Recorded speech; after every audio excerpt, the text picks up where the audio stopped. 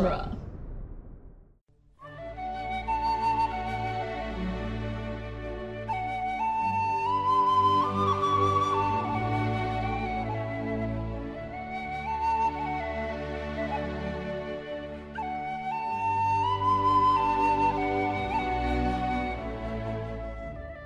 Hello and welcome to Lord of the Rings Minute, the daily podcast where we analyze the movie The Two Towers, one heart-wrenching plea at a time. I'm Cassandra Fredrickson. I'm Norman Mitchell, and my heart is dying.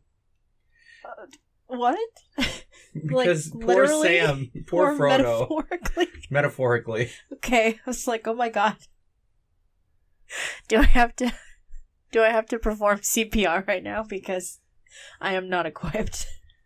No, just my heart is breaking. And today we'll be talking about minute 202, which starts with Frodo drawing Sting and ends with Sam leaning up against a door frame / window. It's kind of hard to tell in the blocking. I don't really know. I think it's probably a window because we can see a window in the frame, but we can also see the edge of a doorway. Right. So, he leans up against some old stone, gets ready for that sweet, sweet monologue. That is over a minute long. But we'll get to that tomorrow. So, it's your Sam. Don't you know you're Sam? It hurts. So, one of my first note for this minute is Sean Astin and Elijah Wood talk about in the commentary that there was more to this fight. I don't want to see that. And that they really liked it. Like, they went kind of hard, and they were sad that it got cut because it's not something you get to see, and they had a lot of fun doing it. But I don't want to watch Frodo and Sam fight. Right, I don't want to watch them beat each other up. That sounds horrible. Yeah, that's terrible. Come on, guys. I don't want to... It's difficult enough watching them, they tussle a little on the way. They just roll down the stairs, and then Frodo pulls a sword. Well, because Sam, at the end of last minute, Sam is... on top of him, and then Frodo, rolls him over, and then he draws Sting. Yeah, and in a shot that is meant to exactly mirror the way he pulls the sword on Gollum. Yeah. He's got the same expression on his face. It's the same position. Mm-hmm. But instead of showing mercy, the aggression just grows until Sam talks him out of it. Right. And I really, really like the sound design across this moment between these two. Because the score drops out some and then it slowly comes back in. There's no score at all when you hear Sting hit the ground. Mm-hmm. And I think it makes, the sound design around that moment really makes the emotion drop. You really feel it. And it also comes from the desperate nature of Sean Astin's performance.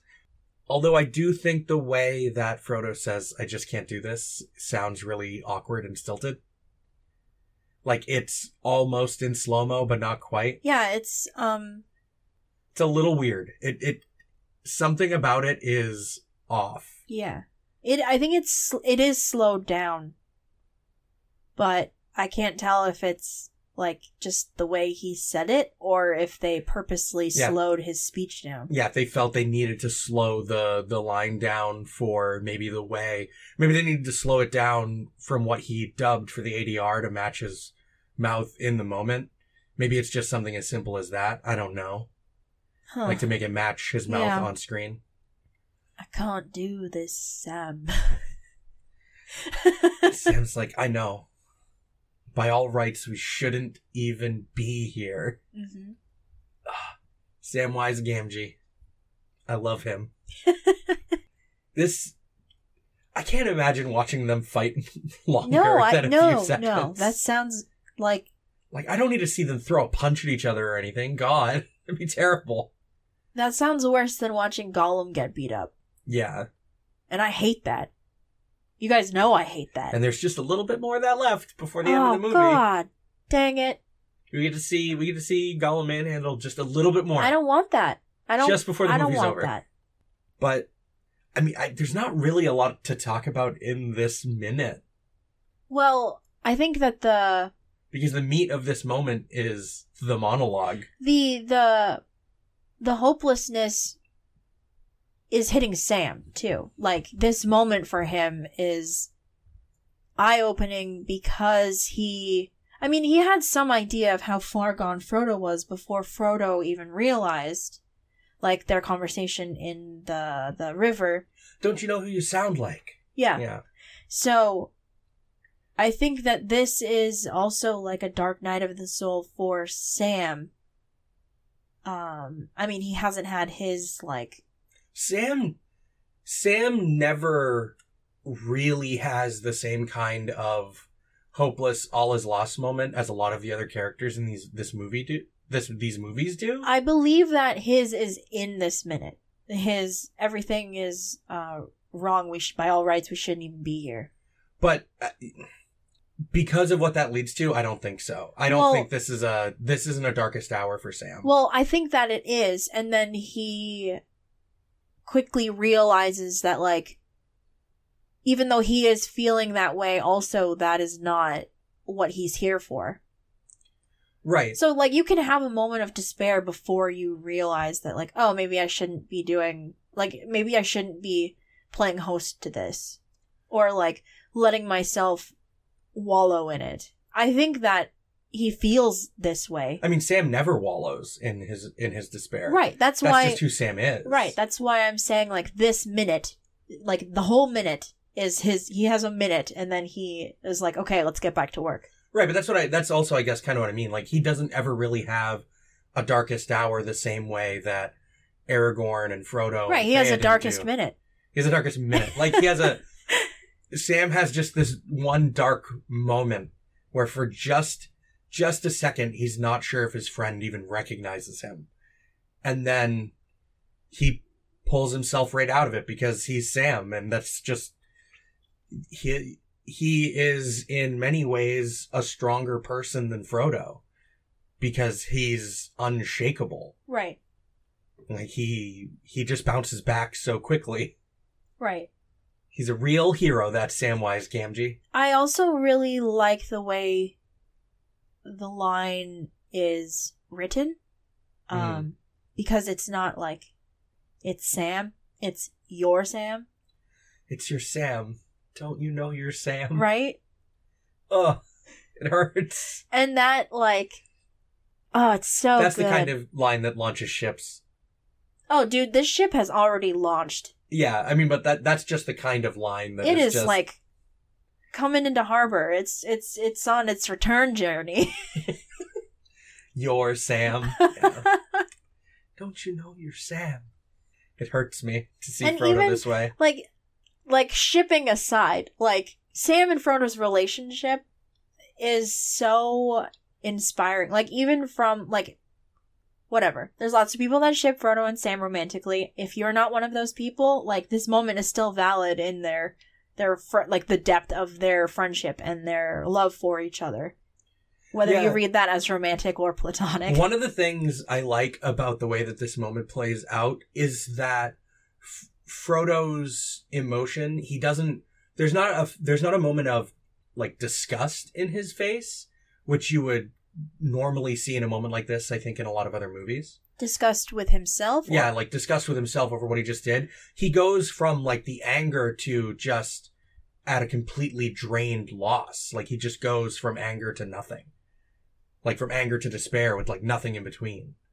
Like, that's the way I read the emotion across his face. He just jumps right to hopelessness. As soon as he comes out of it, he's just totally defeated. Like, he just goes to despair. Right. And that's because that's all he has left. I think when he is backing up, like backing away from Sam, like that is his, like, it's not disgust. I think it's horror at the fact that he has done this to his best friend. Yeah. That makes sense. Like, I feel that. Yeah. I think disgust is the wrong emotion. Yeah. I think he's horrified at the fact that he has done this. And then Gollum is just skulking in the background, As golems do. That's golems do. He's bound. Like, his wrists are bound. Yeah. So the golem animations from here on out for a little while are reused from facial expressions from the Dead Marshes too. Oh, okay. From the scene where he's given back his name. Uh-huh. Like some of the movements and facial expressions starting here are reused pieces of animation because they realized they needed to put Gollum in this scene. Yeah, because otherwise it's like, oh, where's Gollum? Yeah. So it's kind of a last minute thing to just put him in there skulking up into the background and then have him standing in the back. Or like skulking, I guess, really crouching in the background. Yeah. Because that's all Gollum does. He crouches, he skulks, he slinks about. He can't really do anything anyway. Yeah, his hands are still bound. Right, so. I mean, even with his hands bound, like this, if his hands weren't bound, this would be the moment where Gollum could take the ring and run. You think he would? Well, Gollum is back. Like, yeah. Not Smeagol right now. Gollum is back. I think, but he might not risk it with a wraith nearby. I guess, like, because we see more of him tomorrow. Yeah. So, we'll talk a little more about Gollum tomorrow. I'll save it. But yeah, I don't really have any more notes for this minute in particular. I do think that this minute has a really good example of how sound design helps a scene land. Because it's not just that the score drops out around Frodo dropping Sting or just, it's not just that. It's the way the score slowly comes back in as Sam starts to speak, and the way that you can really kind of feel some of the weight of Sam as he stands up in the way that they did the gravel sounds, and you can hear a pot and a pan clink together. Do you think that Sting hitting the ground is a little too tinny? A little, but I think you have to exaggerate noises like that in sound design. Right, but it sounds... It's a little... It's a little echoey. It sounds more like one of those... you know those blue aluminum camp plates? Yeah. It sounds kind of like that to me, instead of like steel. I feel like... I mean, it is supposed to be very, like, flexible elven steel. Yeah, that's true. Like, the elven weapons... And it is technically a dagger, I guess, but, like... Yeah. Still, that would have some heft to it. There's a bit of a wobble to it, to the noise. Yeah. Like a plate. Yeah. I mean, they probably... It sounds like one of those bowls hitting the ground and, like, wiggling a little. To me. Yeah. I mean, who knows? Maybe they actually built a prop sword made of like a similar metal to drop, but because of just the acoustics of a soundstage and the bend of different metals, right. It just kind of comes out sounding a little tinny, a little so warbly. I think that the like drawing attention to that sound doesn't ring true to me as much as some of this other sound design in this movie. This whole moment just feels very heavy, and honestly, I think the tinny sort of sound effect contributes to that. Yeah. That's fair. I've just always thought that, like, that sounds lighter than I imagine Sting would be. I mean, no, I imagine... I mean, a real longsword is only a few pounds. Right, but, like you have, Less like a dumb decorative knife. Like, if we dropped that on stone... I feel like it wouldn't make that same sound. No, the one I have also has a full metal handle. Yeah, so does Sting. Well, Sting has like leather and all of that, but yeah. Well, we get a good glimpse of the sword in this minute. Or actually, Sting has like a wooden embossed handle that the metal is wrapped around. Let me see. Sting is so pretty. I love the design of Yeah, it. Sting is a very pretty sword. It's almost shaped like a leaf. Well, yeah, it's an elven... dagger. But yeah, it is a very pretty blade. The wave up it and everything. Oh yeah, I guess it's... Yeah, but there's like the wood and then the metal... It has a metal pommel, yeah. So, and wood is heavy. I don't know. I think that the way a sword hits the ground would be kind of warbly, especially a wider sword. Yeah, I guess guess opposed so. to a skinnier like, one. I don't have a sword. I mean, I guess we do have a sword laying around, but like... not Yeah, one only of because this I'm a nerd scale. and buy anime swords. But... Yeah. I was like, we don't really have swords laying around. And I was just like, oh, wait, yeah, we do. Yeah. But swords are really not that heavy. I think, like a British not British, I guess, but like a long sword, like the traditional kind of long sword you think of, only weighs a couple pounds. Right. It only feels so heavy because it's long. Right. But still, I don't know. I always imagine Sting with a little more heft to it, especially because of the way he handles the sword, especially in this minute. Well, a sword shaped like that too would probably feel even more heavy than it would normally, because it has a wider middle of the blade, as opposed to the base. So the weight is even further from the handle, like the center of mass. Yeah. So, like that might not actually be a very practical weapon. I don't know. I don't advise you drop your replica Sting on the floor for science, but as you do. But I think if the metal is flexible enough, you will get more of a bounce back and forth than just a splat. Mm-hmm. Especially depending on the material of like the crossguard. Yeah. Whether or not that's going to cause it to bounce back and forth. True. And then, like, granite, like this appears to be, I would expect more scrapey sounds. Oh God, but that would hurt. Like I would expect a little more scrapey sounds, and like the sort of sound that you get when you like grind two pieces of rock together underwater. What? Just like that clack? Oh no, like the grind. If you grind two pieces together underwater, it's very. Like, and because you're in the water too, like it conducts through your body, so that's part of why it sounds so weird. I also always really kind of like, but also find funny how exaggeratedly long the chain with the ring is. Oh yeah, there's no consistency. Depending on what needs to, like, what dramatic shot that we need.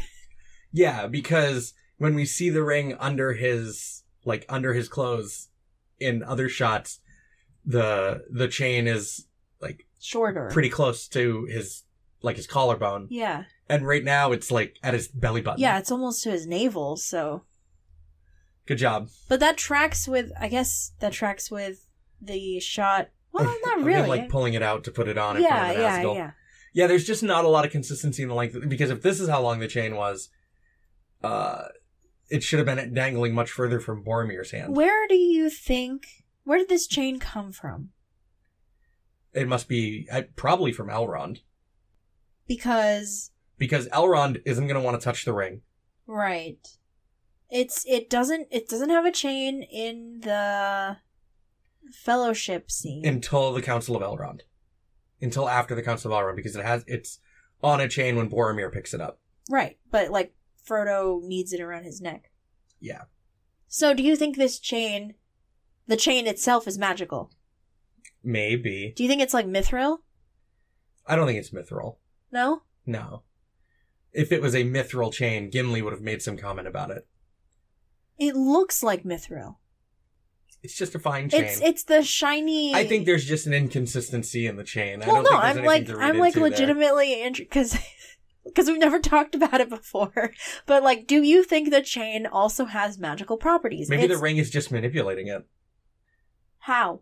The ring is an incredibly powerful magical thing. So the ring is a metal bender? Is that what you're saying? The ring changes its own size. That's all I'm saying. Yeah, that's true. But can it doesn't change the size of that metal clasp that Frodo is wearing.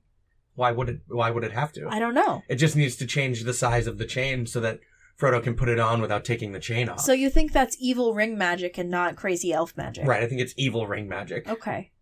I'm just saying, I think Elrond would have I think he'd have a mithril chain. Because if it was a magical elven chain, it'd be like magic elvish rope. It'd only come undone when you wanted it to. So it wouldn't have fallen off his neck in the mountain. Well, what if it wanted to? But no. The elvish rope only comes undone when you want it to. Oh. So, okay. That's what I'm saying. That's a magical ring, that's evil ring magic. Not okay. Crazy, not helpful elven magic. Evil ring magic. Taking stuff from the text. Using it for your argument. There you go. Heck yeah. I don't know. We've never. Yeah, the ring is just the chain the ring is on is just not consistent in length. It's just not. Would you say that this argument is off the chain? That was terrible. I know. I feel bad. Even by my standards, that was pretty bad. This podcast is off the chain.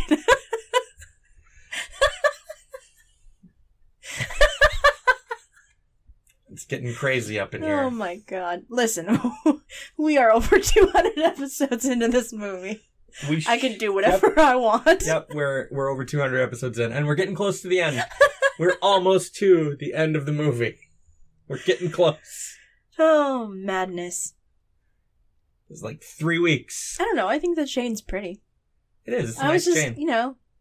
We've talked about the consistency. And it's like caught on his cloak or his button or something. Yeah. It's like caught on his shirt. So it's hanging a little awkwardly. So you think that the ring is a metal bender? I think that the ring, by extension of its ability to try to free itself and manipulate its surroundings, I think maybe lets it pull on the chain to make it easier for Frodo to like be tempted to put the ring on. Yeah. Can you imagine? We also know that the chain can just be pulled off his neck. Right. Can you imagine how like inconvenient that is, or like distracting? You're just like wearing a necklace. Or it could be a visual metaphor for the literal weight, or for the mental weight that the ring is putting. Well, on I'm just thinking about like literal evil ring magic, like manipulating this piece of metal. Like you're just walking, goes all the way down to the collar of his jeans. He's just like boom. Frodo's just trying to live his life. Just go for a walk, and then like and the ring's trying to trip him with this chain. It just keeps like growing and growing, and he's just like, for real? Why are you doing this? Like he's trying to check on the it's like a Mary Poppins carpet bag, but he's just like pulling it out of his shirt. But like if the ring really wanted to bother him, it could just be like, I'm as big as your head now. I don't think it's like petty like that. You don't think the incarnation of all of Sauron's hate is petty? I do. I don't know. Do you think he's a petty bitch? Clearly, yes. Yes, I do. Oh, man. That's, like, if he wasn't petty, he wouldn't be literally trying to enslave all the races of the planet. He's ambitious. He's also, like, jealous and petty because he is a Maiar like Gandalf and my ring is the prettiest ring and no one else's ring should work better than mine. I'm also a superior being as old as creation. What are you doing? Bow to me.